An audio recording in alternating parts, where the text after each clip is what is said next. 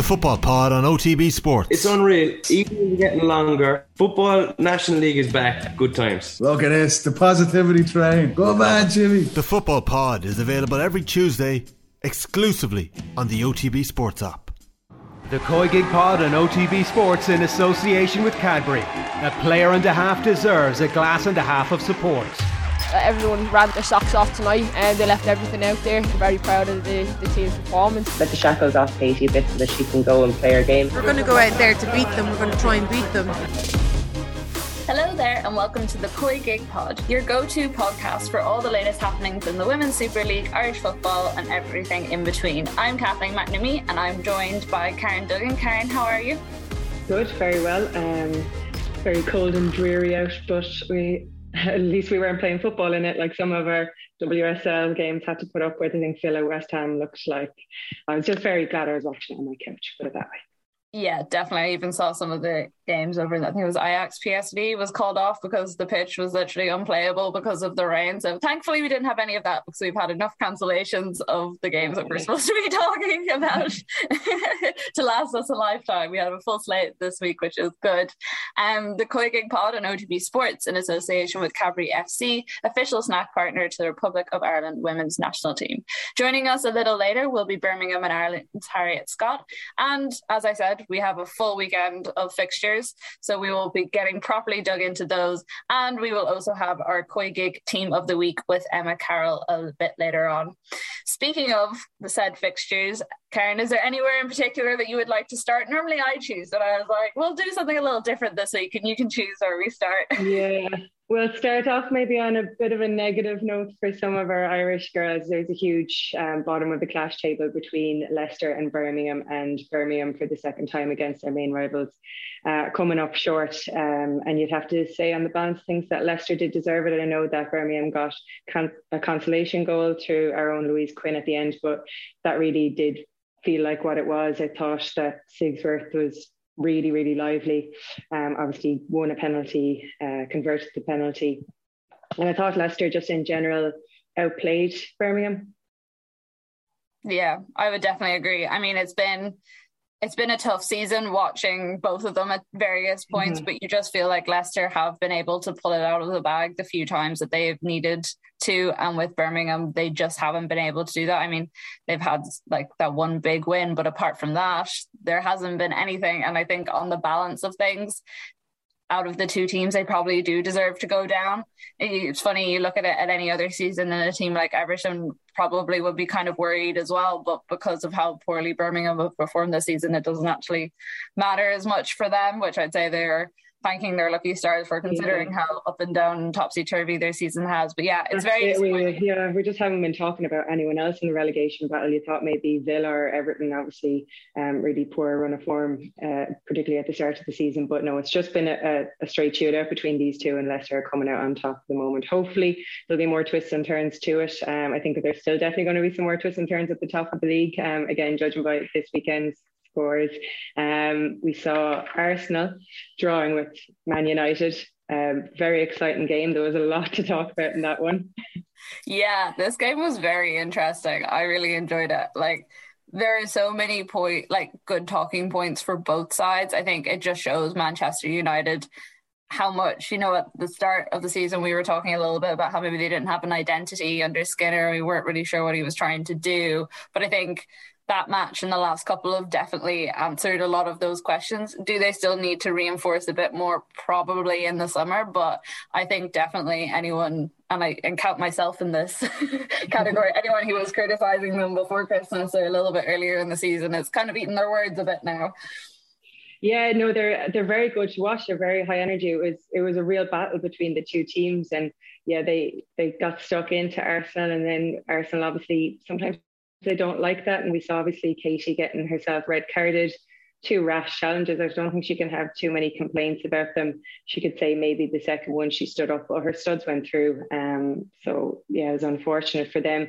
But they did bounce back. They showed a lot of character, and I think everyone, if they haven't seen the Vivian Miedema pass for Blackstenius' first goal for Arsenal, they should go and look at it now, because she didn't even have to break stride. It was absolutely sublime. That was I enjoyed just watching it on repeat, like just over and over again.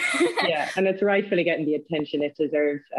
If most people usually giving out about Miedema being in such a deep position, you wonder higher up the pitch. But if she's going to be producing assists like that, I'm sure Blackstenius will be very happy. And Arsenal fans will be very happy to see the two of those link up, because there was a question, would it be one or the other? But two world-class players combining there to drag Arsenal to keep that point. And obviously with Chelsea winning, it was important that they got something on the board. Definitely. I was going to ask you a bit about that Blackstenius Miedema kind of matchup. Miedema was talking after the match, and she was kind of asked, did she think her performance on the day would silence anyone who's maybe critiqued her a little bit this season about not being in her best form. I mean, Miedema's not best form was still pretty good compared to everyone else, but she said, I don't really care about what other people think. And then she was talking about linking it with Blackstenius, and she said that, I hope I'm going to spend a lot more time on the pitch with her together. I'm pretty flexible. I think someone like Stina can give us an extra dimension. And I think sometimes where Miedema has maybe got a little bit lost in the Arsenal team, but like she hasn't had that strike partner. She hasn't had that person that she can play deep and put those balls to. So do you think that maybe this is something that Edeval was thinking about when he brought Blackstenius in terms of keeping Miedema in the team and giving her, maybe this is something that she asked for, someone that she can play those sort of balls to and play in a role that she prefers? Yeah, possibly. It's hard to know her. It's hard to say if she's just been given this role, and obviously she's so world class that she can adapt to that deeper lying role. Arsenal obviously felt like they needed more firepower there. A lot of the responsibility was falling on Vivian Miedema. Obviously, Bet Mead was really chipping in there at the start of the season as well. But like, you're never going to complain about having a world class player to play with, and it maybe gives them a second focal point in attack and maybe a bit more diversity in how they play. Because just looking at the way Chelsea move up front, obviously we talk about their top four a lot, but the harder Cuthbert, like that whole dynamic that they have going on up front is so relentless. And when they click, they really, really do click. So maybe Arsenal are thinking along those lines, that they just need to have a bit more flexibility in those top positions. Yeah, I think after that game against United, Arsenal will be looking at the matchup against Chelsea on Friday and wondering what they can do for their defence to make sure that they do keep that Chelsea forward line in check, because judging by what you saw at the weekend, it's not looking good for them when they come up against a team like Chelsea. Williamson and Women Moy weren't there, so it was Bietta and Kathleen. And having seen players like Jen Beattie at the FA Cup final, I just don't think she has the quality maybe necessary to operate in that back line and also provide the sort of defensive cover that a team like Arsenal need, especially coming up against Chelsea, who got a very important win against Man City and now go to Arsenal with a game in hand and 2 points behind them on the table. So everything seems to be kind of on the line this week, and I feel this has consistently happened for Chelsea and Arsenal, whether it's Champions League or the actual league. There have been just massive weeks for the two. Yeah, and the wind is really in Chelsea's sails now, because you look at it and say, oh, it's a 1-0 win, but City were on a great run of form, and City kind of seemed like they were back to themselves, and they did cause Chelsea some difficulties, mostly from set pieces, though Chelsea probably should have converted more of their chances. They did create an awful lot. Guru Wrighton popping up with a goal, a great glancing header. If she'd gone for the near post, I think it would have been saved, but she directed it brilliantly into the far side of the net. And yeah, they looked like they were really, really up for it. No questions over fatigue or injuries or anything like that maybe were happening for some of their closer performances, or their, we'll say, poorer performances at the start. They haven't had too many, but I was just really, really impressed with particularly the attacking talent. They just seemed quite relentless. And against a City team who did well, and they sat back a little bit deeper, and I think Arsenal might have to do that. So it might be a game where the attackers are a little bit frustrated, because I think on the balance of things, Chelsea are looking just that little bit more dangerous at the moment. Yeah, it'd be interesting to see how Edeval does set up, because he's not the sort of manager that likes to let his team sit back. We saw that in the Champions League against Barcelona, and look what happened there. So maybe it's a lesson learned, or maybe he just completely backs the shape and formation he's used to going with. But it'll be interesting to see. I think that a point, obviously, it doesn't really suit either of them, so it's kind of exciting to see them both go for it. So whether they go for it on the counter-attack or whether they just trust their normal way of playing that they can dominate the game, it'll be really interesting to see what Adebol does.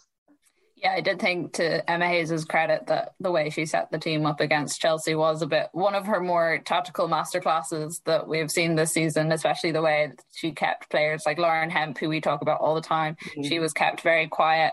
City have got like a lot of success out of getting the ball down the wings and then getting that final pass on to Kadisha Shaw. There was none of that happening. And they also looked happy to let City have the ball and play around. There wasn't any sort of fear on their side. They knew exactly what they wanted to do and they were set up to do it, which maybe we haven't seen that sort of level of control from Chelsea in recent times with some of the matches that they have had. So it's interesting to see that it's still there, and I'd say Arsenal are wishing that it wasn't coming this week, that they were discovering that. Another big win for Tottenham after kind of a difficult start, their first win of 2022, which we necessarily wouldn't have said would be the case considering how the first half of their season went. And another bit of a disastrous loss for Brighton. I mean, it's been a tough run for Hope Powell, and especially I think for everyone who looked at her, the way she has set that team up and was expecting big things from Brighton. I think people will be wondering, where did it all go wrong? Yeah, Spurs really needed that win, obviously, because they had set themselves such high expectations at the start of the season and they really controlled the game. I mean, it could have been, before they even got their second goal, they could have been 3-up. Brighton just looked at 6s and 7s. They didn't really know how to deal with anything defensively. And they were just kind of torn apart. Even I think the first one was just a long ball and Brighton just seemed a little bit static, just on their heels. And that, I don't know if that's just a confidence thing. Every week you've build up a run of form and training seems harder and everything the legs seem heavier, but yeah, they just again were a bit of a no-show. Obviously credit to Spurs, they came out and they attacked and they did well, but Brighton, they're worrying signs for them. Definitely. Well, I think it's a 7-match winless run for them and they've never done that in the WSL before, so you'll be kind of looking at it and going, where the win's going to come from and what has to change. We touched on it slightly, but Everton, another loss for them and another good win for Reading. Obviously, they fired Jean-Luc Vasseur in the middle of the week. One of those suspicious ones where the press release came through, I think it was like 11 or midnight, and you're like, okay, that seems like something you're trying to get under the carpet rather than a big announcement. But second firing for them. You just wonder what is going on. It really feels like a club that's in disarray after bringing in 9 players in the summer, firing Willie Kirk, now firing Jean-Luc Vasseur. As we said, they would be doing a relegation battle if it wasn't for the fact that Birmingham have just been so poor this season, and disappointing. They just need some sort of stability, and this obviously isn't going to help, whether it's working out with Vasseur or not. Just more media attention on them, and a game where they started kind of brightly, they were confident, but then once the goal went in, Reading kind of picked up, and again, they credit to them, they're becoming kind of the bounce back team. They are conceding, but they're coming back and they're getting their goals back, which they weren't at the start of the season. So it was a good win for Reading, but it'll be interesting to see if someone comes out and lets us know what's going on behind the scenes, because on the balance of things with the players they signed, they should be doing better, but 2 managerial exits, it's just not good signs for them, is it? No, especially for a team that do have such a history and a legacy in the WSL. You would like to see things going a bit better for them. And then finally we had West Ham beating Aston Villa 2-1. Nothing majorly came out of that match. I don't think you really saw all that much that told you about either team. I don't know if you feel differently, Karen. No, I don't think so. I think they were even enough, but I think Villa will certainly be looking at their conversion rate. I think that they made a few chances, but they just weren't clinical enough at all, and West Ham were the opposite. Then they got a couple of chances and they stuck them away. Obviously one was maybe a penalty, but it was kind of an expected result, but also something that Villa will be looking at and thinking these are the kind of games we need to be at least getting a point from, because again, another team that probably would be dragged into that battle had the other two not had such disastrous starts to the season. Definitely. Well, if you have any opinions, suggestions or thoughts on the season and how it's going, and please let us know, how do you think the Arsenal-Chelsea battle on Friday is going to go? We will definitely name and shame you if you get it entirely wrong next week when we record the podcast. Get them into us on Twitter at @OffTheBall using the hashtag OTB COYGIG. So after our very first, very successful edition of the COYGIG Transfer Awards, I'm already looking forward to our summer version. We've gone back to our team of the week. Emma, how are you? Good. Did a full weekend of fixtures, which is nice. Yes, I know we've debated this back and forth so much about which we actually prefer, but I do quite like it when there's the full selection of players who have made it onto your team of the week for. So goalkeeper, we have Grace Maloney, Jess Carter, Ruby Mace and Ona Battier, I'm going to say. Gurhu Wright and Katie Selim, Savitikva, Erin Cuthbert, Harder, Miedema and Russo up front. Did you take our United criticism on board from? It definitely seems that way, doesn't it? And Mary Earps was nearly in goal as well, only that Maloney saved the penalty, so she was the first one. I was going to say she had a couple of phenomenal saves in that game. I think the one from Miedema, like that was coming at her from 8 yards out, and to get such a strong touch. That was an unbelievable save, but obviously Grace played a huge part of that comeback. So to save her second, I'd say Izzy Christensen is cursing her second penalty save from her this season. But yeah, it was great to see, and obviously great from us from an Irish point of view to see her in such good form. Yeah, and we always have to have some kind of Irish representation in the 11. So I did think that Katie's not doing us any favours. No. No, between suspensions and sending off, she's really taken it to heart of not wanting to be in our team of the week. I agreed with Grace Maloney as well. I thought she was great. Mary Earps definitely deserved a special mention, but I think as well, especially with everything Maloney's gone through in the last couple of weeks in terms of injuries and the like, it is great to see her performing. It was actually normally when you send through these team of the weeks, like a couple of hours before we record, I normally do a list of what I agree and disagree with, and this is one of the few weeks where there was actually quite a bit more agreeing than there was disagreeing, and I think it just shows the standard that there was. I thought like players like Spitkova, who we haven't had on a team of the week before, was really, really good. Obviously scored as well, but like just in terms of where she was on the pitch, there was no point where she was just standing still. She was up and she was down. One of those players that you watch and you're like, I would have liked to have seen a heat map of where you actually were on the pitch for the whole thing. Yeah, I felt like a lot of West Ham's play went through her.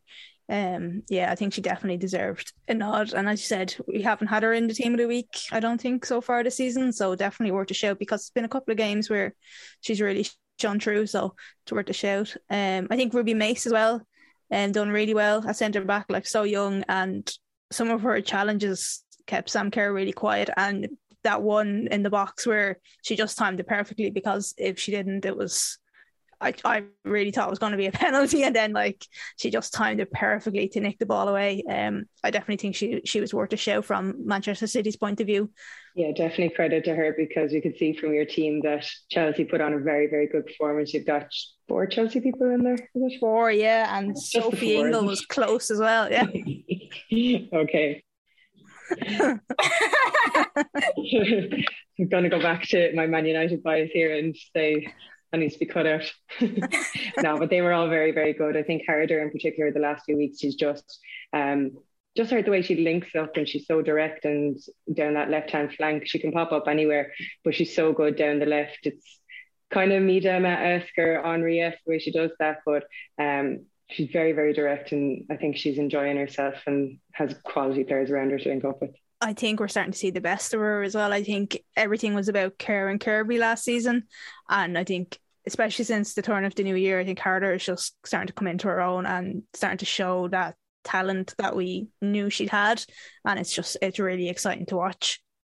I actually, all the complaints that I had with the team, most of them came in the forwards, and it wasn't necessarily that I disagreed with the players you had put in there, but I thought there was a few that deserved a bit of a shout out. Someone like Natasha Dowie, who I think she's kind of flown under the radar a little bit. I know we've talked about her once or twice, but mostly it seems to have been when the bigger names aren't playing, but she has now scored, like only Karen Miedema have scored more goals than her. She's equal on goals with Kim Little and Fran Kirby, and I think considering the team that she is playing in and the players she has around her compared to the other ones, it's really impressive what she has done. And also the fact that she's a bit of a WSL veteran. She's been around for a lot longer than some of the other players too. So to see her hitting that peak in such a latter season, it's really nice. And she hit the 6 at the weekend. So that kind of, for me, made her like, I think she had her shout for getting in the team.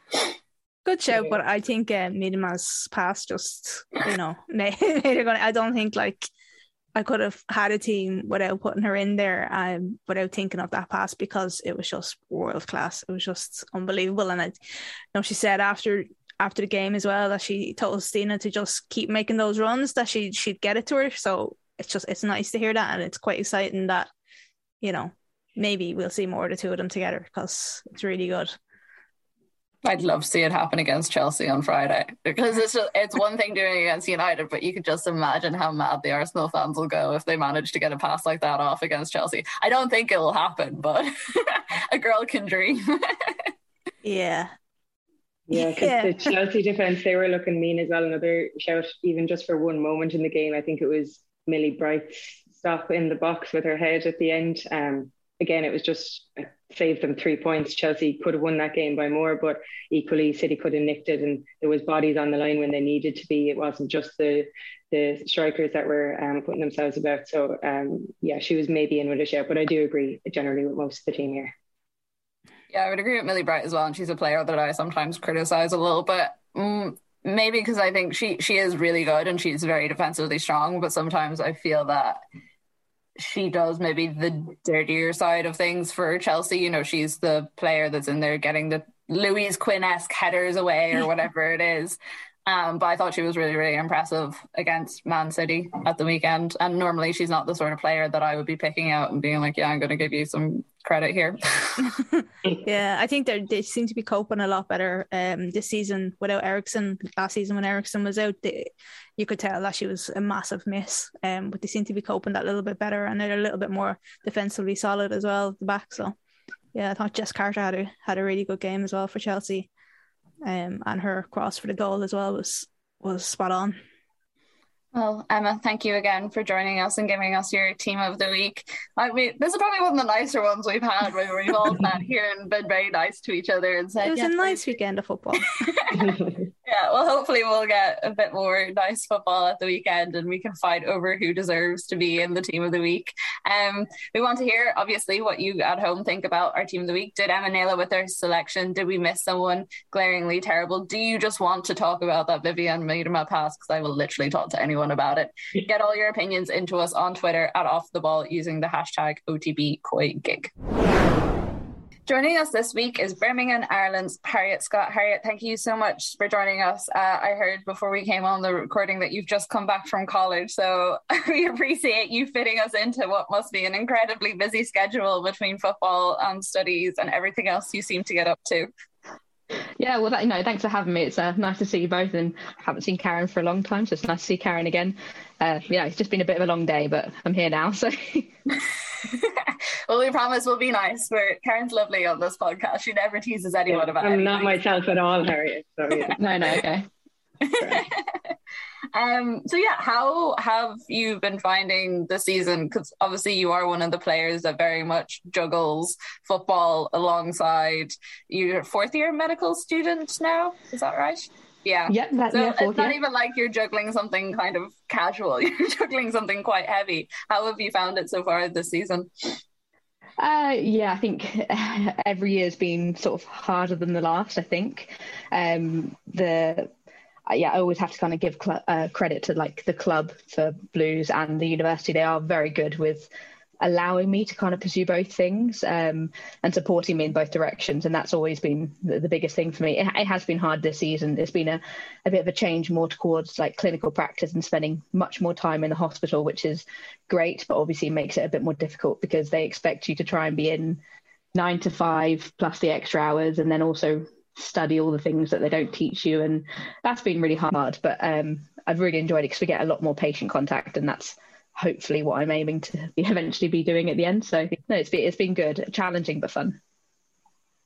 I've listened to a few different things you've done, and you've always spoken very passionately about the idea of players having like dual careers or two different things. And you've also said at the same time that for you personally, it's just something that you enjoy doing. You enjoy having a little bit extra along the side, along with your football, even when you did turn pro. Is that, when you have those really hard days, is that the thing that you keep going back to at the back of your head? Or is it just the passion for the subject that you're doing that carries you through?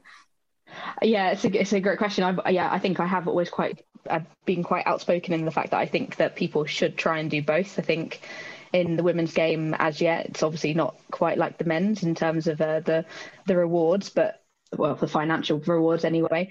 So I do think it's really important. And then like the career of football, it's not a long career, and it might be taken away from you, or it might be something that you don't want to pursue anymore. So I do think that it's important that people just try and do. It doesn't necessarily even have to be education, but something else. And even those who don't want to do education, have no interest. I think if you are only ever concentrating on football, you'll only ever be able to do that. And then you won't be able to actually take your mind away from it. And I do think that the people that perform the best aren't always 100% doing one thing. They have to have their own downtime. My downtime is when football is going a certain way and I'm maybe not enjoying it all so much, or it's really difficult. I can kind of throw myself into my studies and I forget about everything else at the moment because I don't have enough time to think about much else. And then vice versa, when uni isn't going so well or it's a really, really busy time, I can actually go, I'm going to put this to the side at the moment. I'm actually going to go and study and go play football and take my mind away from it. So it's for me, it's exactly what I need. I need that balance. And I think that it is really important that people have it as well.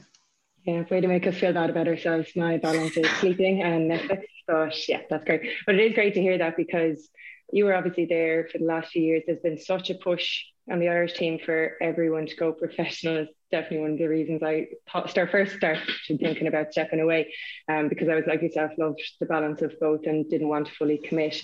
Do you think that more should be done in terms of encouraging that side of things? I know that that's not really a manager's job, but do you think that there should be an influence from within that setup, from the international setup, that kind of says, okay, girls, it's not forever. Have a think, even just for your mental health, about balance? That's a really, really good question. I would love the idea of that we're fully supported in sort of every aspect of our life, but obviously in terms of international, what people want to do is, as much as they want to develop people, they want to try and get the best out of those people in that campaign and achieve as much as possible. For the longevity of those players and that player pool, it would be great to be able to say, okay, we fully support you in your football achievements, but equally want you to be well-balanced individuals. That's something that I think we could do better, because there are so many talented players that, like you're saying, can't choose or won't choose or don't want to choose going professional, because it's a whole lifestyle change. And actually, if we don't choose those players and keep those players involved, then we're losing a massive pool of players that are really talented. Like yourself, Caro, I think you could still be involved, but that's just my personal opinion. Did you not just hear my hobbies are now Netflix and sleeping? Oh no, I think that's some very solid hobbies. I actually keep like a little scorecard of all the various Irish players that come onto this podcast and tell Karen that she should come back to the setup in some regard. And I think we're basically every single week that it has been mentioned either live on recording or afterwards. So I'll come back and talk about balance.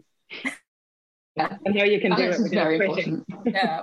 Those are Harry, I think you make some really great points there, and it's something that I think even in the men's setup is being talked about more and more. I think Pippa Grange was a psychologist who worked with the England men's team before the World Cup, and a lot of what she instituted then was using the Euros as well. And it was basically that you should have things outside of football. We've always had this idea that to be successful, you need to commit, and you can't have anything else. And for some people, that is how their brain works, and that's perfectly fine. But for other people, just because they have something outside of it, it doesn't necessarily mean that they're going to underperform. They actually need that space. You see it with conversations, say, around the stuff that Marcus Rashford even does. People being like, oh, he's distracted from football. But the stuff that she's always said is that, well, no, he might not necessarily be. Maybe that's what he needs to keep himself, sane in the middle of all the footballing. So I think it's important. And it's something that has been brought up a couple of times on the podcast. I know Amber Barrett and Tom Elms in particular talked a lot about education, even, and like keeping girls in education and supporting that through the FAI. So it's always interesting to hear from players like yourself who have actually done it. You have chosen one of the more difficult paths, I would say, than most people, choosing medicine. But also before that, you did have physio, and that was something that you were committed to. At what point with that journey did you decide that you wanted to go a bit further and study medicine as well as already having your background in physio? It was a very windy road. When I kind of first started college uni, I did not think I wanted to go anywhere near medicine. It was something that like I admired that other people did, like Kira Grant, Dora Gorman. At that time, they were studying and also playing at a really high level. That was something that I admired, but it just wasn't sort of, I didn't picture that. I remember picking physio because it sort of suited me as like, I enjoyed the idea of healthcare. I enjoy sports. That's sort of how that came about. And I really enjoyed that course. I had 3 great years at university where I fully embraced my university experience. And then after that, I worked as a physio full-time for 2 years at the same time as playing semi-professional for Reading, because they weren't yet, they were in the WSL2 at the time. And then after that, I got an opportunity when we got promoted with Reading to the WSL. I got an opportunity to go professional, which I ended up taking that up, but then still working part-time as a physio. So at the time, the wage that I was on was an okay wage, but I still needed to work part-time.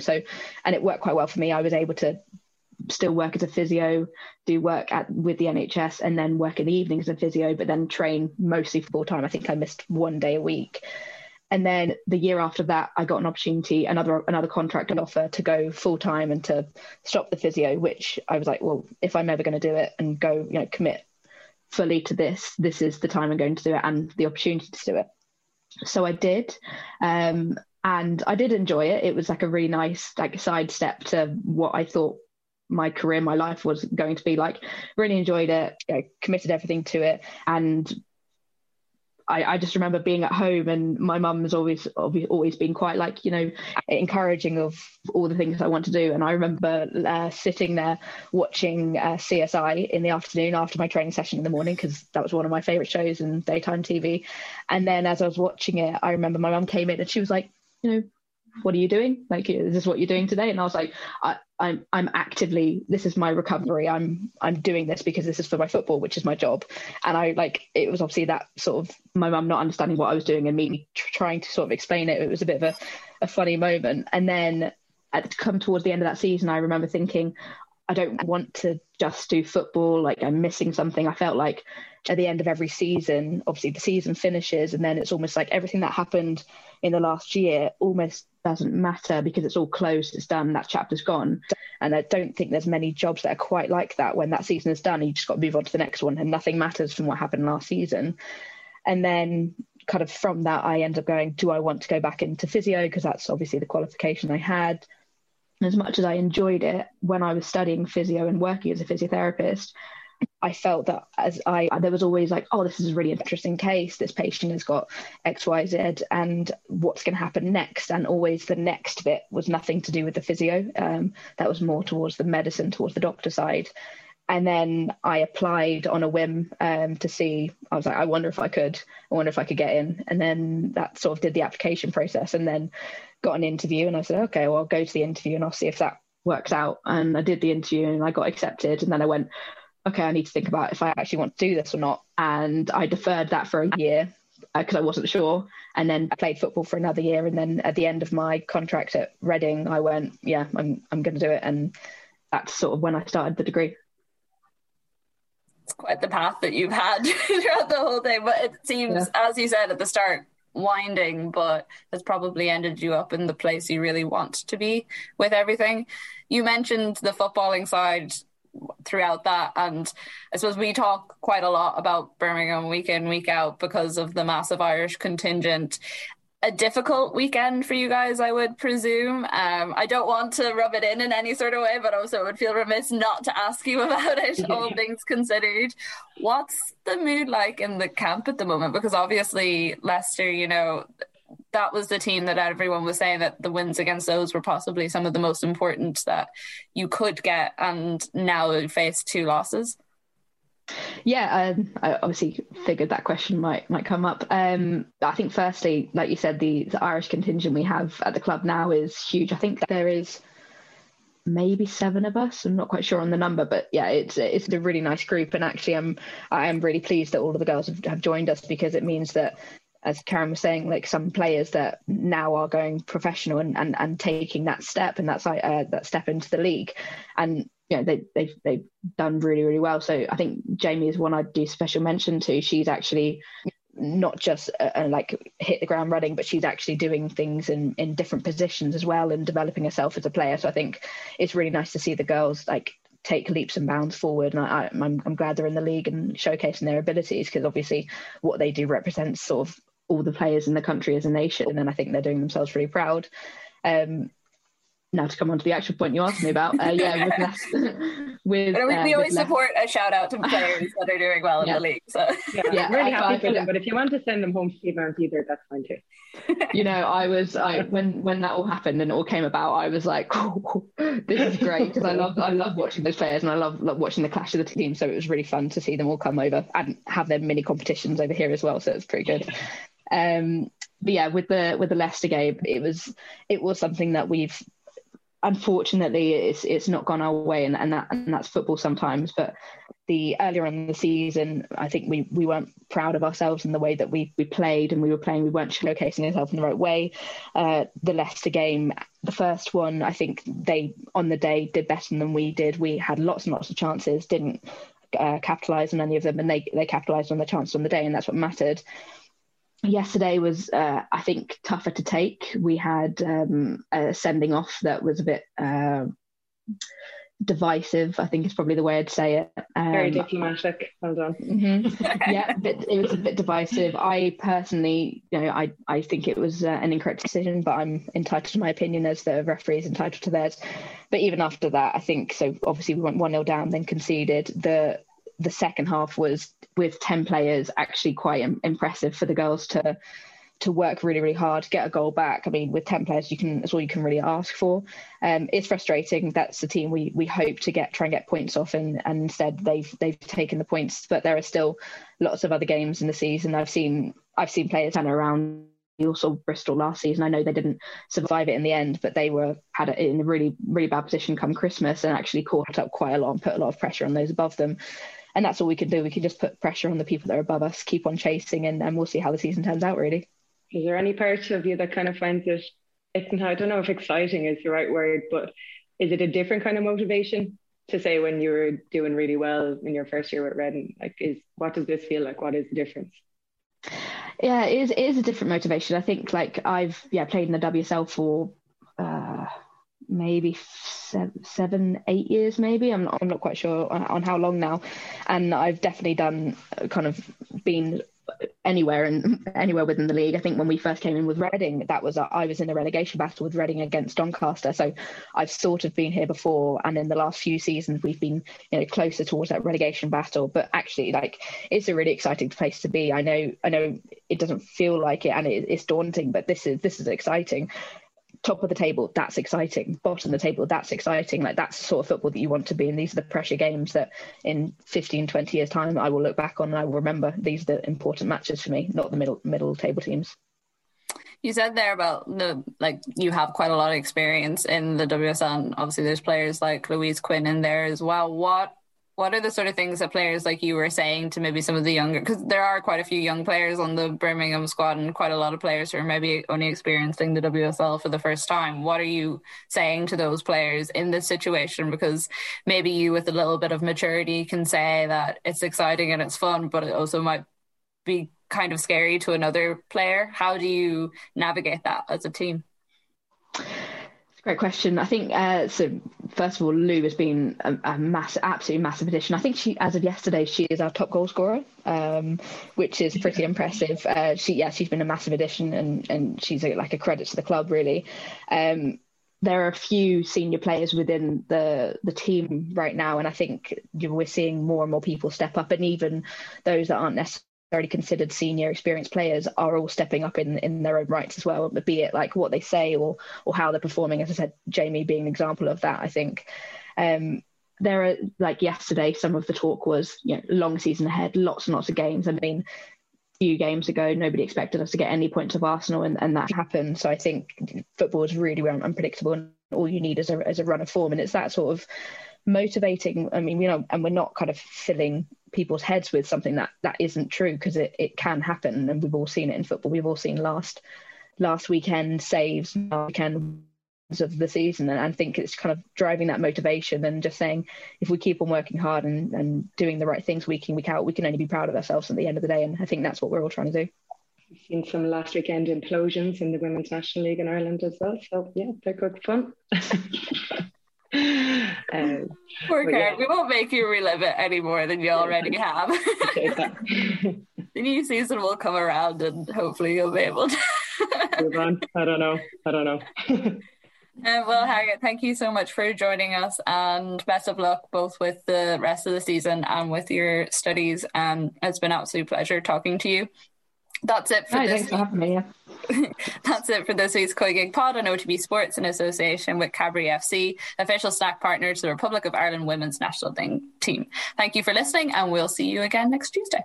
The COYGIG Pod on OTB Sports in association with Cadbury. A player and a half deserves a glass and a half of support.